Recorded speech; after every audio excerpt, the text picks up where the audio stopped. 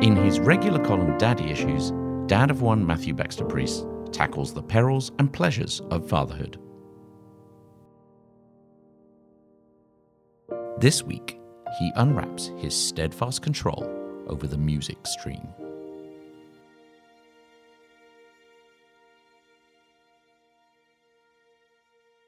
If I spoke to any of you for a prolonged period towards the end of last year, chances are I would have probably brought up my Spotify Wrapped list. The music streaming platform's annual rollout of facts and figures based on what music you listen to for the past calendar year has become a whole thing since it was introduced in 2016. If I'm honest, I genuinely look forward to its annual release more than my own birthday.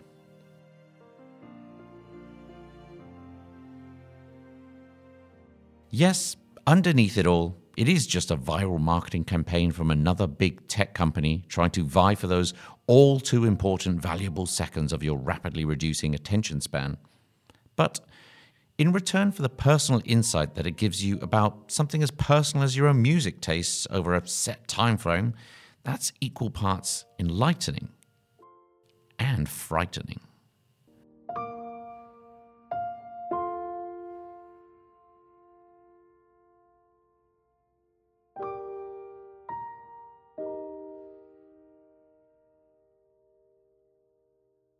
Going back to the birthday comparison, as a dad, what I tend to get for my birthday are socks and books, much like my father before me, and I'm pretty sure his father before him.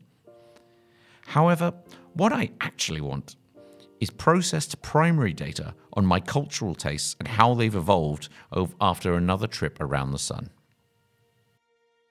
Have I expanded my horizons, or have I hunkered down in the safety of a nostalgia hole? Am I still as committed to pro wrestling podcasts as I once was? Or is my adolescent fandom finally starting to wane? I was fascinated to find out that last year my total listening time was 43,133 minutes.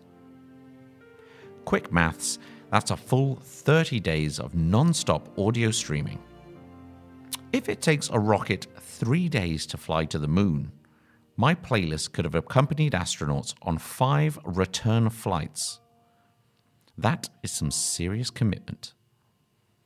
I'm informed that it puts me in the top 3% of all Spotify users in the entire United Arab Emirates. 3%. That's scholarship levels. That's rocket science.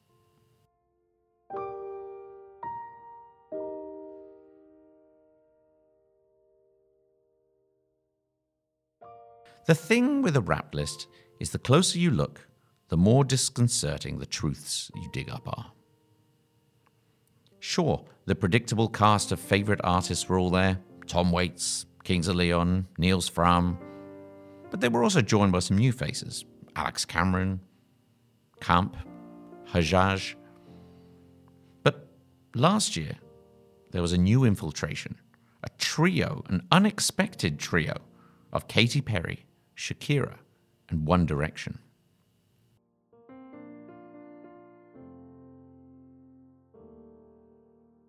It got me thinking back over the past year and the innumerable number of hours that I spent dad taxiing my 6-year-old daughter to places.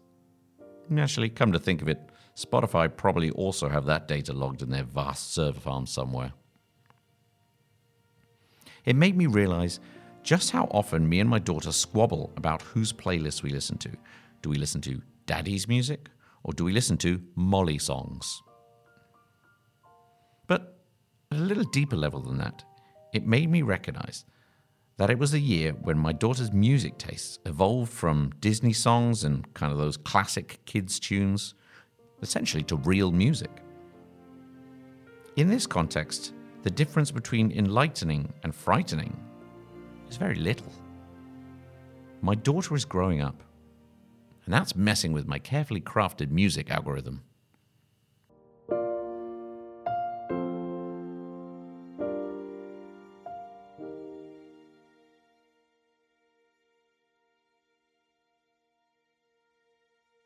That's the thing with music.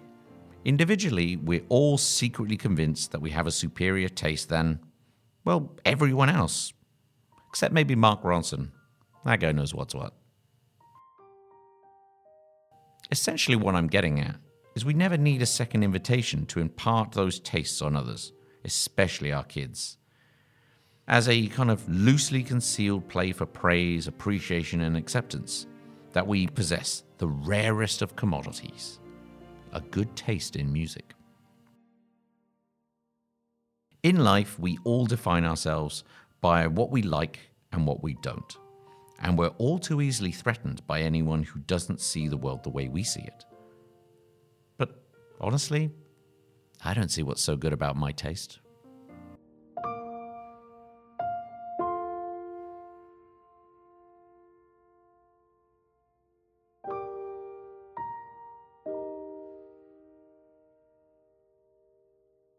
It's not my job to turn my daughter into a mini-me. It's my job as a father to show her just how many possible avenues of music and wider culture in general there are out there. It's for her to decide what fits her best. It's my job as a father to find out what kind of world my kid wants to live in and to see if I can stop whining long enough to help themselves manifest it. It's my job to sing Katy Perry's Roar at the top of my lungs while in the car, while acting out the lyrics, because it shows my daughter that it's okay to fully embrace the songs that you love. It doesn't matter what other people think. As the internet likes to ask, tell me you're a dad without telling me you're a dad. Well, my answer is, check out my Spotify Wrapped list.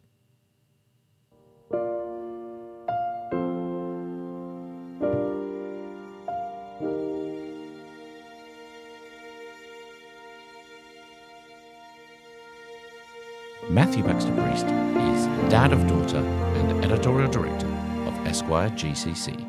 You can follow him at Mr. Pika on all social media.